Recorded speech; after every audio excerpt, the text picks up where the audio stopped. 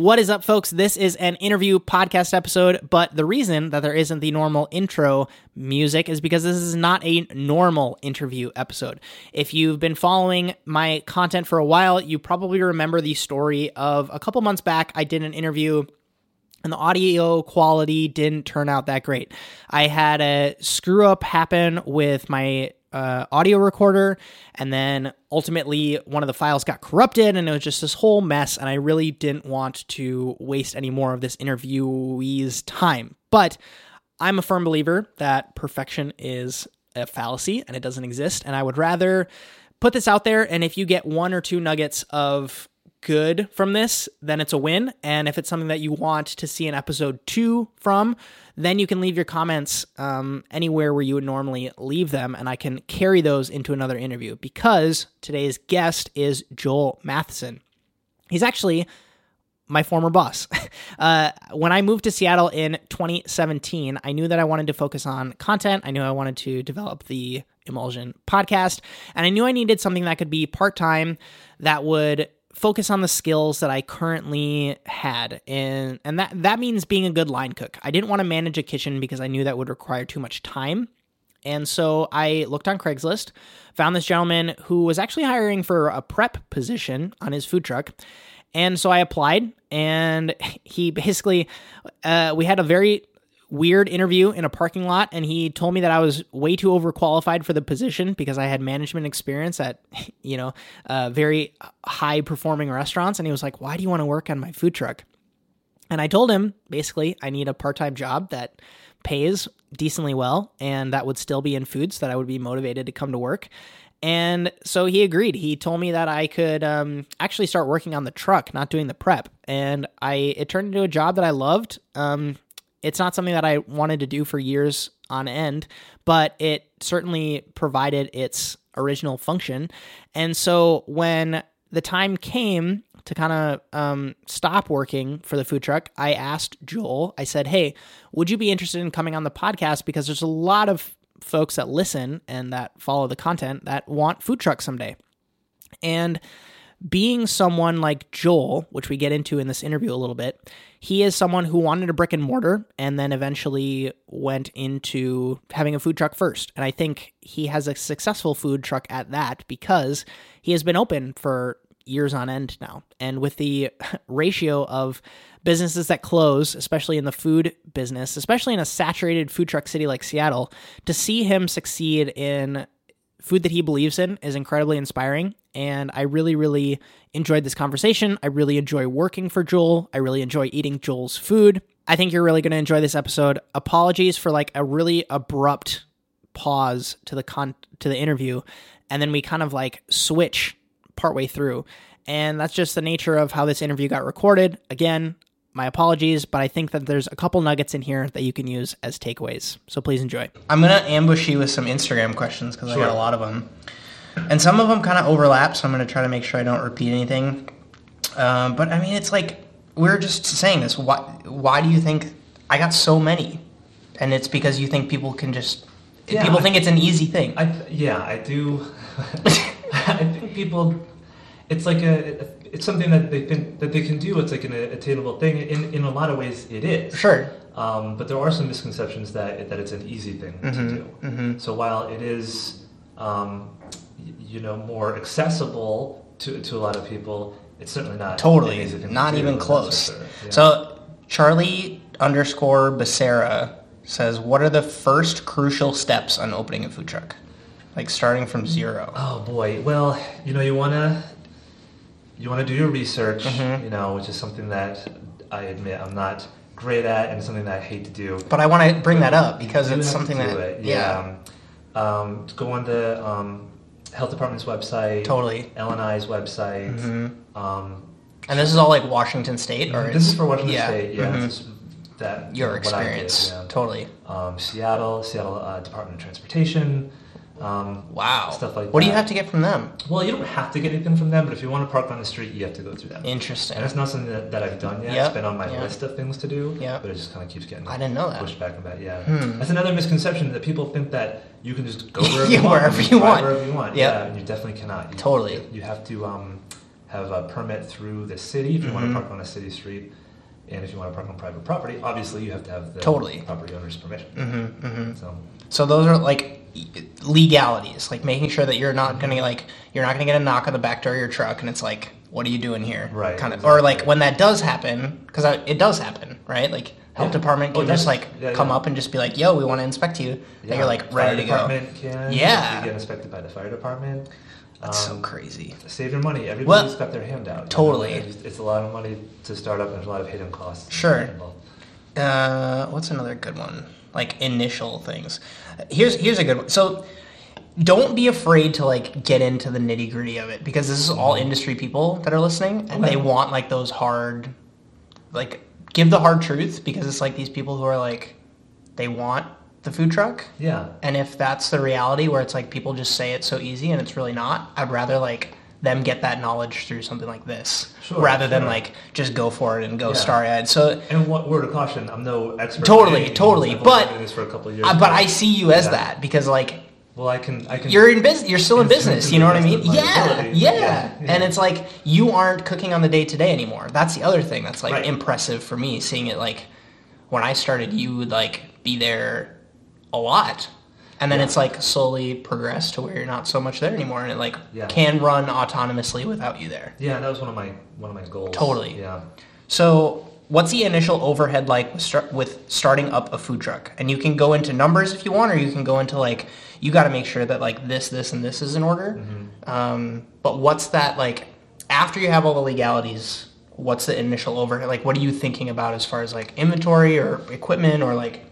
Well, it can really vary depending on what you want to do and what kind of truck you want. I'd say I kind of went, I'd say like middle of the road, kind of higher end of the road. As far as like the truck itself. Got it. As far as like the truck, the build out, all the equipment and everything, just because it was necessary for what I wanted to do. We have a lot of cooking equipment because we cook pretty much everything to order, you know, which in hindsight maybe isn't the best way to go for a food truck, because it limits your ticket time and stuff. But in my opinion, it's a better product, and that's what I wanted to serve, so I wouldn't change anything about it. But there are like some, you know, scoop and serve trucks, you know, like your classic taco truck. Or poke or... Yeah, you know, all really cold, yeah. So that can be a bit easier for like service times and stuff. And even barbecue to a certain extent, it's all prep. You know, like 14, 16 hours of prep or whatever. Yeah. But then once you get it on the truck, it's easy to get It's like out. plate up and go. Yeah.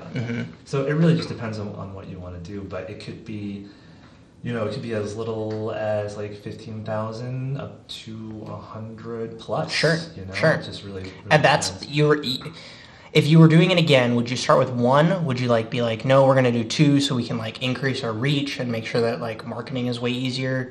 No, I would definitely stick with the one. Yeah, I'm not really. For me, I don't do a ton of marketing. I don't think it really applies too much to what I do. Sure. We're so small. And what I really just focused on is just building relationships with other business owners. Right. Like breweries have been huge for us. Totally. You know, especially just because that had been a good way for me to get started. It fit in with my schedule, doing the night shift rather than the lunch shift. Right. I have a family and my wife works, so I would be home with the kids during the day. My wife would get home. I'd take off, go run a food truck at night and stuff. Interesting. So it just fit in with my life in that way. So you ran it almost like a B2B business rather than like direct, like dealing with consumers. I mean, of course, still the product is for the consumer, but like you're pitching to breweries in a sense, or offices, or like all of that. For sure. As opposed to just... The better breweries you can get into, the more people you're in front of. Sure. The better office parks you can get into, the more people you're in front of. Right. It feeds the beast. Yeah, exactly. We do the standard like social media and stuff. We don't have like a huge presence. And totally. I honestly have been kind of experimenting with doing lots of posts and then like doing no posts, and I don't really see any difference in our numbers or anything. Well, because it's also like, because you're different I feel like it's different if you're posting up in the same location every day. Yeah. It's valuable to do social media if you're doing new menu items, or like to encourage people that, like, I think about like over by the Amazon buildings where it's like there's all the food trucks. For sure. Then social media makes sense. Yeah. But for you, I feel like it's just like competition. Totally. Yeah. That's Tell me a little bit about where you're at, where your head's at with like where the current state of food trucks. In it can be the Pacific Northwest or the U.S. in general, but we're in this kind of interesting place with it, I feel like, because obviously I got so many questions on it. Everybody, like, that is now a viable first step if you're like, I want to do my first food business. Yeah. Food truck is now like a legit thing on the table. Yeah. Do you feel like it's a little bit like tired in some places, or like it's still, have you seen any concepts where you're like, that's really smart? If I were to do a second food truck or a different business, or like even if you just admire it, like what are you excited about? What gets you excited? Or maybe something where you're like, that's really stupid. Well, I think in this market it's pretty saturated. Seattle has a ton of food trucks. So many. But at the same time, I think the customers are very knowledgeable about food trucks, so there's a lot of opportunity there. Sure. So we may have a ton of food trucks here, but there's a lot of places to go.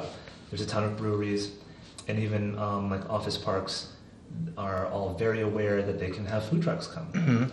So there's a lot of places to go. Totally. Other places in the country, and I don't know this, I'm just kind of guessing at this, but if you don't have a ton of food trucks around, people don't really know about them, then they may not even know to ask to have food trucks. Sure.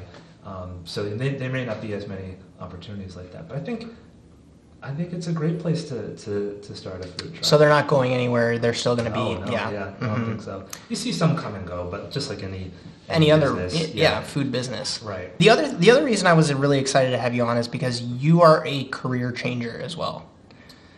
Yeah. Can you tell a little bit about that, and if and when? Kind of a career changer back. So because you were in restaurants before. Yeah. Exactly. I think if I wasn't in restaurants before, I don't think I would have ever done this or had the confidence to do it anyway. But I mean, I started working in restaurants when I was 15 years old, and that's where I learned to cook. Like, I'm not classically trained. I have not studied culinary arts in any way, but I love to cook, and I learned a lot of valuable stuff at the restaurant that I started in my hometown. In Connecticut. Got it. Yeah, it was more of, it wasn't labeled a diner, but it was pretty much a diner. Sure. It was a big menu, 24-hour, all day breakfast. So to me, that's a diner. So we did have limited hours, so in that way it's not. But that's where I learned how to make everything from all your breakfast items, to chicken parms, to, turkey a la king, like old school, like classic. Yep. Like Americana. Exactly, yeah. And from there, so you're 15 then, when did you leave? That was like first job, need beer money, whatever kind of thing, and then 15, but yeah, totally. Yeah, I mean, started off in the dish pit. I was there for like a week, and then went to doing prep, and then the line, and then doing breakfast service and stuff. That was like the big service there. Sure. And then so I did that all throughout high school, and then went to college and worked at a few other restaurants like in college. Yep. And I was going to school for video and radio production, and then got a job in for a local news station, doing master control and like doing some graphics and stuff. And I quickly realized that was not the video and radio production that I had in mind. I wanted something a little more creative or fulfilling. In local news, like unless you're a writer or a producer, like there isn't really, if you're on the technical side, with the exception of the photographers, I'd say, you're kind of just like a button pusher. So I got kind of bored with that. And plus, even when I entered that more, I mean, this was like early 2000.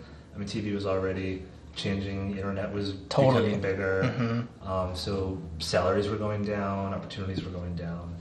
And then went back to school, because I wanted to get out of that industry. Sure. And I wanted to focus more on graphics, so I went back, got my 4-year degree, and then got into that industry for a little bit.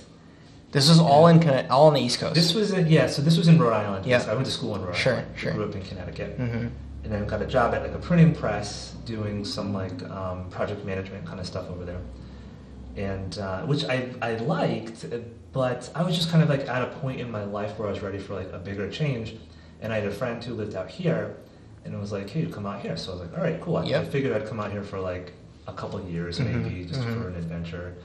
But got a job at a TV station, got kind of sucked back into that world because it just paid more than the graphics that I had. And then once I was back in TV, there was no getting back into graphics. I would have had to go back to school because I was just out of that industry for so long. But as soon as I moved here, I knew right away that I wanted to open something up like a sandwich shop or something like that to bring some of the food that I was used to back over here. I want to talk about that too, so let me write that down. Put that on the timeline. When did you get to the Pacific Northwest? It was 2007. Yep.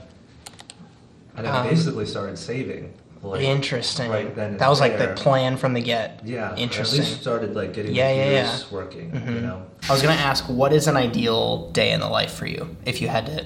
Well, we talked a little bit about this with like admin versus cooking versus being a dad or being a dad. You know, like I really just like hanging out with the kids and my family. And that's really kind of it. The win. Yeah. For sure. Anything that's not. Yeah. And that's really it's what this business is allowing me to do at the moment. And it's great for right now, and it'll change eventually, but it's good for now. Sure. Would you, if you were able to get a brick and mortar tomorrow, do you think you would spend? Where would your time be spent? Oh boy! In a perfect world. I mean, really, it's more managing. Sure. Know? But yeah, that's just another one of those adventures that I'm gonna have to jump into and figure it out. Yeah, it's true.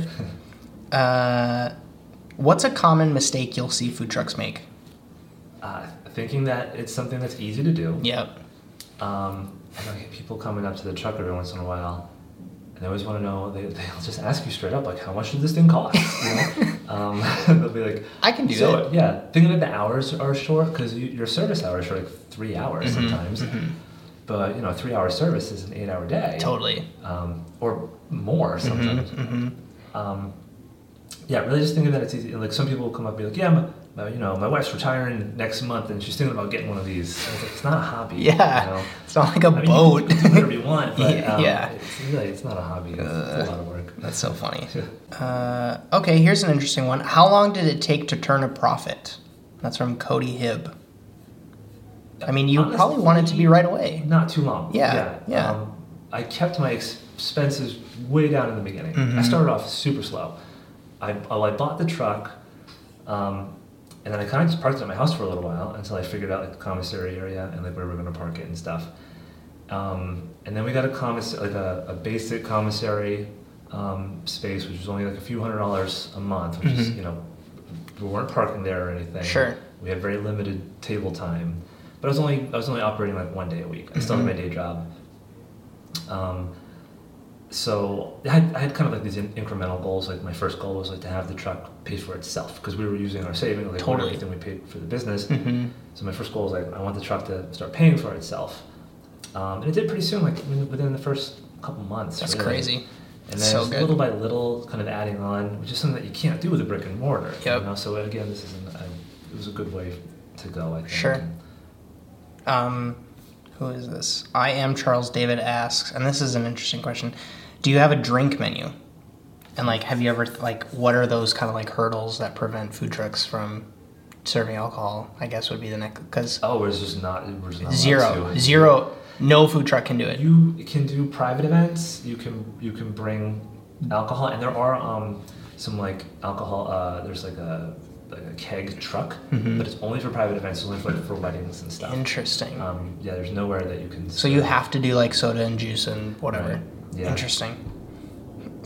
Is that something where you're like, damn it, I wish we could because profits would be insane? In a way, except we do a lot of breweries, so it's not we're not going to serve any totally. beer there, Yeah. Well, that's just a natural partnership for you because it's like these. And otherwise, it's a lunch service, and some people. Yeah, maybe, but maybe not. And I think that's the beautiful thing with you, where you're not like dwelling on the fact that like, well, my food goes great with beer, and I can't serve beer, so I'm gonna be pissed off about it. Or or you go to the place where the beer's being made, be like, hey, you guys aren't serving food. I serve food. You know what I mean? Just like I don't know. I just think it seems so simple, but like, I feel like there's so many people who look at Seattle and they look at the food truck scene and they're like, I need to be down by the Amazon buildings. And it's like, if I'm not there, it's a failure. You know what I mean? When in reality, it's like there's so many other ways to win. Right. You know, if you just like... There's a lot of competition down there. So, that too. I think it's kind of a wash. You know, if you're down there, it's great. Sure. You know, but if, you know, not everybody kills it down totally. there. But it is what it is. Yeah. Obelicious PNW, and this, you don't have to name names or go anything crazy, but this is all about the craziest / most absurd Yelp review you've ever gotten. And this is more on the lines of like... Don't even get me started on that. I've been dealing with this today. Like,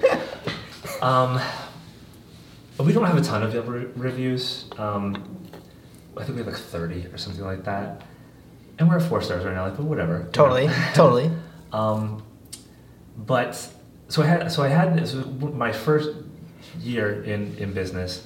I got a review, and it started off saying, like, the first line was, "I wasn't too excited when I saw this food truck show up." So right off the bat, it's like negative. Oh, okay, yeah, you've already made up your mind. Yeah. You know? And she goes on to say, like, "Oh, I didn't like this part. I didn't like this part." So I'm always, you know, I'm very political, you know, sure. very like, yep. What can I do? And like, I don't care about the money. If you want a refund, I will give you a refund. I really don't care. I don't care for what reason. Just come up to the truck and tell me. And honestly, if there's a problem, please come tell me. I want to know about it, you know? So she writes this big long thing. So, you know, I respond to her and I say, you know, if you paid on a card, I can refund your card remotely through our app, and super easy. So we did that, and she was like, appreciative of that. So and at the end I go, if you don't mind me asking, what made you say you weren't excited to see us? And she's like, well, I just looked at your menu and it wasn't anything unique. I think food trucks need to have, you know, X, Y, Z, blah, blah, blah. So I was like, okay. So I was like, well, honestly, it kind of sounds like you made up your mind about us right off the bat. Sure. And I was like, I would love it if you came to see us again. You know, I want to change your mind, you know? Let me make you something else. But she was like offended by that. She was like, how dare you? Like, I was like, what? Coming from? Yeah, it's like some people just have their minds made up. Yeah. And that's just the way it's gonna be. That is crazy. Yeah. So I don't know, man. Like, it's just crazy. Yeah, like that you have to do the. I also think that's really underrated. Is that you have to do the Yelp reviews, the driving and the sourcing and the staffing and the cooking. Like, there's a lot that goes into it. And what's tough too, I wish people would understand about the Yelp reviews too, or just that any kind of public feedback is that, like, I'm a human being. Right. This is my dream. Right. Like, I'm not a faceless corporation trying to rip people off. Totally. But I think there's something, especially when it comes to food, people feel really like if they get a bad meal, they feel ripped off. They feel like they were not treated well. Yep. Even if if the staff was good or whatever. They take it very personally, and then they can they can be the mean. Fact that there's an outlet is like and an anonymous outlet like that, you know, like, you know, there are other forums where, you know, we don't have any negative feedback, but it's because it's not so. I mean, anonymous. Like, I think about that too. Like, going back to the music thing, right? Like, you can't go to the music venue Yelp page and be like, I didn't have good seats and I didn't have a good time. Yeah. Be like, sorry, man. Sorry, man. Like, you signed up for this. Yeah. I don't know. It's just they wouldn't give you a refund. I would. That's true. That's true. I don't do this to get rich, obviously. Sure. And please don't do this if you're trying to get rich. If you don't like the food, I'm doing it because I want to make the food. Yep. You know, like, I want to feed my family too. But you know, if you don't like it, I'll give you. There's other ways. There's other ways. Yeah. You just put the buffalo chicken sandwich on the. My question was going to be, name an ingredient you're obsessed with right now. But is there anything where you're like, I really want to do this sandwich, or I really want to like try a dessert, or I really want to like. I mean, there's a lot. You know, there's other stuff I'd like to do. I really want to do breakfast brunch. I grew up doing breakfast. I love. And you've done it before. I have, and it's been great. It's just we didn't have a great spot for it, and I just didn't really have the time or the resources at the moment to really push it. Sure. So I kind of just put it on hold for now. But there might be some opportunities here in the future to do some more brunch stuff. I'm trying to think, like, the natural dinner service for you is a brewery. What's the natural like breakfast B2B relationship that you can have? That's tough. Yeah, because most of the places that do like coffee also do food. Mm-hmm. We had a situation was where we were doing brunch. This place, it was a very nice place, but they also had some food too, and they were pretty new. Yeah. It just wasn't quite working at the moment. But the food was fantastic. We were doing scratch-made Belgian waffles, and then doing like waffle sandwiches with them. Yep. Bacon, egg, and cheese on the waffle. I loved it. Dope. Yeah. Is there a technique you're still intimidated by in the kitchen, or something where you're like, I'm not going to touch that? Not quite, but the thing, I mean, baking isn't quite in my wheelhouse. I'm more of it's like the recipe thing. Sure. It's the minutia of like this much of this much of this much stirring, this much time. Like biscuits, like I was trying to make biscuits for a while. I was trying to get like a really nice biscuit. I'm like, I'm not getting it. It's not your And I was move. reading all this stuff online. You gotta freeze the butter. You gotta crumble the butter this way, and like trying to do that. And I don't know, it just wasn't coming out. I'm more of like a by feel kind of guy. Even my meatballs, like when I first hired a prep person, is when I first hard to train. I had to write my menu. Yeah. I had to write the recipe down. I never used a recipe. I'd always just kind of like, this, a bit of that. And that's just always the way I rolled. I also want to touch on that for a second, that you spent a long time trying to figure out a bakery that would make the bread for you. Oh, yeah. I spent like a year trying to find a bakery that had bread that was like similar to the stuff that we would have back east, and just a simple white hoagie roll, sub roll, grinder roll. Yep. And again, there's some incredible bakeries out here. They're all very high end. Yeah, like fermented crusty sourdough or croissants or like raisin juice and like nuts and very hard outer crusts and stuff. And it just wouldn't work for my sandwiches. I needed something. I mean, of the like initial questions that people ask after is this going to be a real grinder? It's like, what kind of bread do you use? East Coast? Yeah, most of the East Coast people are like, what kind of bread do you use? Anytime we meet someone from the East Coast, this first thing we start talking about is the pizza. Yeah. We don't eat the pizza. There's no bagels. Sure. Well, there's a couple of bagels. But just bread is not the Interesting. same. I even, in my search, met with some of the big salespeople at the Franz Bakery. In their giant conference room overlooking their production floor. They had every single product they ever make, and stuff they didn't even make on site, stuff they made down in Portland, to show me all this stuff. And within like 30 seconds, I was like, no, none of this is going to work. And the salesperson was like, well, what are you looking for? And I told her, like, the spring roll. And she goes, you're not going to find anything like that on the West Coast. And I was like, what do you mean? It's like, the way we make bread out here is just different than the way they make bread on the East Coast. And I don't know what that means. Totally. I don't know what the difference is. Yep. But there definitely is some kind of difference. I'm not saying we're good or bad. It's just, what I was used to. That's so interesting. You somehow get a call right after this interview that you just won an all expenses paid trip to eat at your dream restaurant. And when you get there, there's someone you always wanted to talk to waiting to have dinner with you. What restaurant is it, and who is that person? Oh boy, this is gonna be like a boring That's fine. answer. Well, because I know you're not going to say a 3 Michelin star or something in Paris. It can I be that name diner. one. Yeah. Honestly, you know what I'm really looking forward to actually doing is taking my kids back east and getting them a proper slice of pizza. Hell yeah. Although I took my wife back east a few years back in like 2012. Because she's from here. Yeah. And I'm talking up the pizza, and we get there and we get to my favorite place, Ilianos, basically across the street from like where I grew up. And we get in there, we have the pizza, and I'm like, it's good, right? And she goes, yeah, it's good.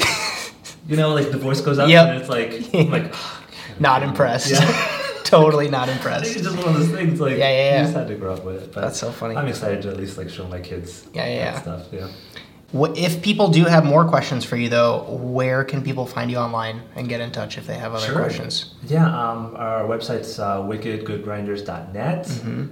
You can always find us on Facebook, Instagram, Twitter, all those basic outlets. Sweet. Wicked Good Grinders. Yeah. Hey, I hope you enjoyed that interview. Again, not my normal interview, but I'm a firm believer in making sure that perfection doesn't stand in the way of any of my content getting out there. I know that there's a couple of takeaways in there that some of you will use to your advantage. If you want to check out Joel, if you're ever in Seattle, please follow Wicked Good Grinders on Instagram.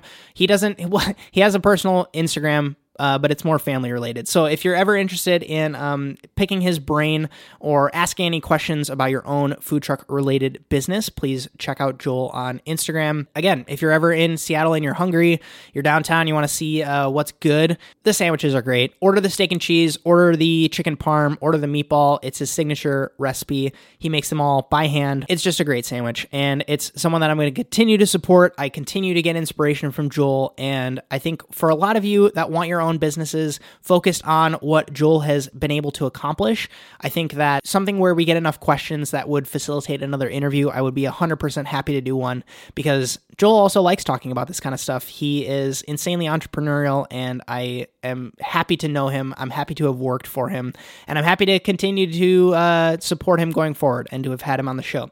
So as per usual, if you want to check out any of the show notes, those are linked up on justinkana.com/podcast. This isn't going to get a normal outro, so if you want to support the show in any way, go ahead and check out patreon.com/justinkana. And I have another episode dropping very, very soon, which is my complete 2019 playbook. It is probably the longest episode that the podcast has ever seen. So I really hope that you enjoy that, and then we'll get back to our normal cadence going forward. Thanks so much for listening. My name is Justin Kana. Have a good one.